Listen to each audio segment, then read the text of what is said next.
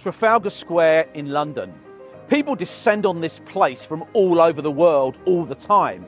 But on April the 3rd, 1954, it was jam-packed with Londoners who had come out to listen to an American preacher who stood over there right next to the lions and told them about the God of the Bible. It was the halfway point in a whirlwind 3 months that would see 2 million people hear him speak just up the road from here.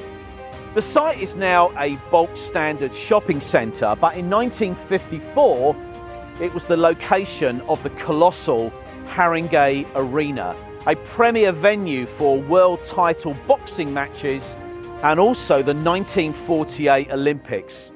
This is the story of the Greater London Crusade. It's been a long time since evangelism and revival and Christ was front-page news around the world.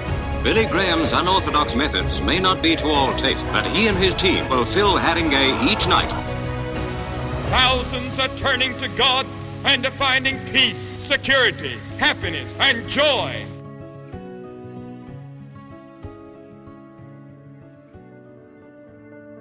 To set the scene, we need to go back a further 5 years to 1949, when the young evangelist preached the gospel of Jesus Christ in a 6,000-seater tent that had been pitched on the corner of Washington Boulevard and Hill Street, Los Angeles.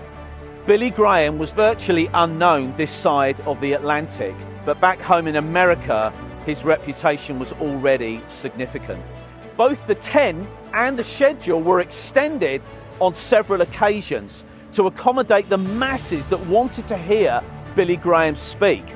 On more than one occasion, the organising committee wanted to bring the curtain down on the daily meetings, but Billy said, "How can we stop when a church is being born every single day?" And then one night in November 1949, the young evangelist arrived at the tent, and the place was literally running over with reporters.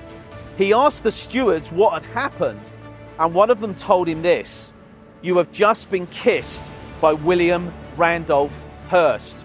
Hearst at the time was the owner of several national newspapers that were being read by millions of Americans. For some reason, he had told his editors to cover the story of Billy Graham in Los Angeles. The preacher and the businessman had never met and never would meet, but for some reason, God used the favour that was shown Billy Graham by that media tycoon to fan a flame for the gospel that would burn for decades, not just in America, but all over the world.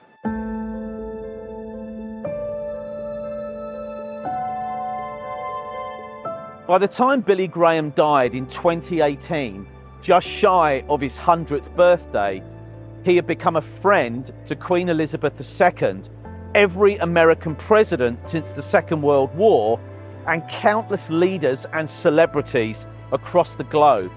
But far more important than any of that is that he had spoken to 215 million people in 185 countries and seen countless numbers of them respond to his simple message of hope, freedom, and transformation through Jesus Christ. The remarkable scenes in Los Angeles propelled Billy Graham and his team into a worldwide ministry. And 5 years later, he was right here in London, speaking to 10,000 people every night in that giant barn-like auditorium at Haringey. It happened at a time when Londoners were still reeling from the Second World War, starved of hope, but completely switched off to religion. The legacy of the Blitz on England's capital was truly devastating. Whole districts have been flattened, 70,000 buildings have been destroyed, and 40,000 people had died. Buckingham Palace and the Houses of Parliament were both hit, and churches have been gutted by fire, many of them never to rise again. Fathers, husbands, and sons had returned from the battlefields of Europe and Asia with emotional scars that would last a lifetime. Added to that, No one had ever filled Haringey Arena for more than one night, let alone every night for 3 months, and a Christian evangelist at that.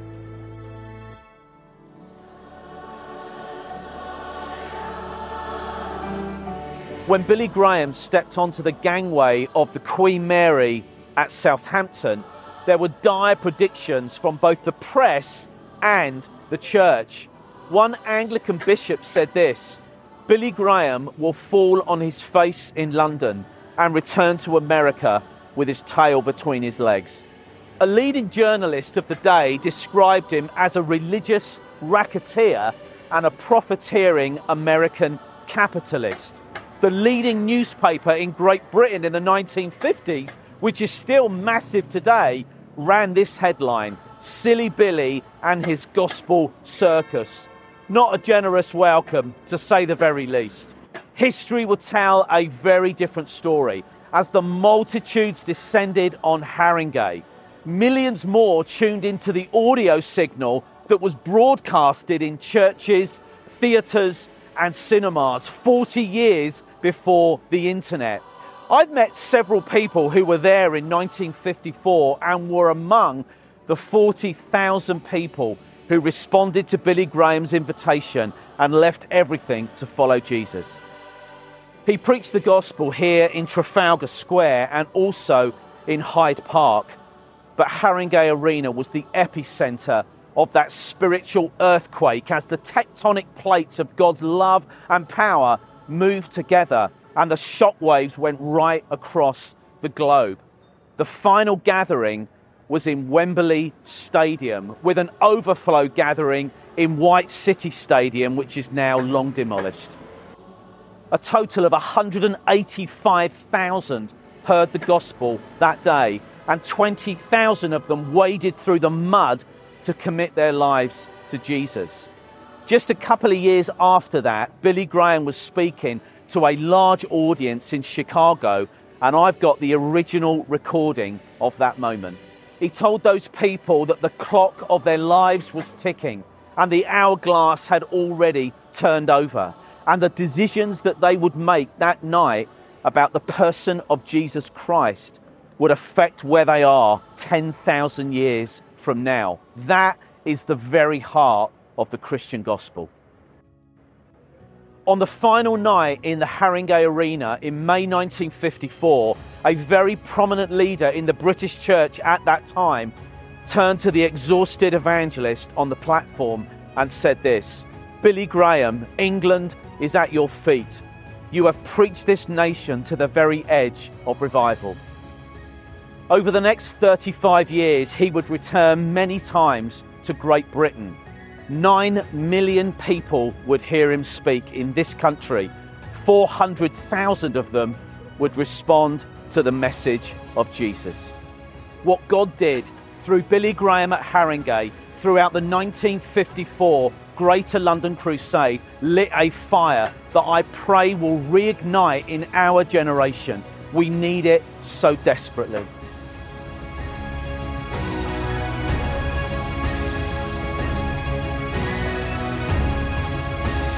I've come here simply to present the message of Christ. Thank you, Mr. Graham. Thank you, sir.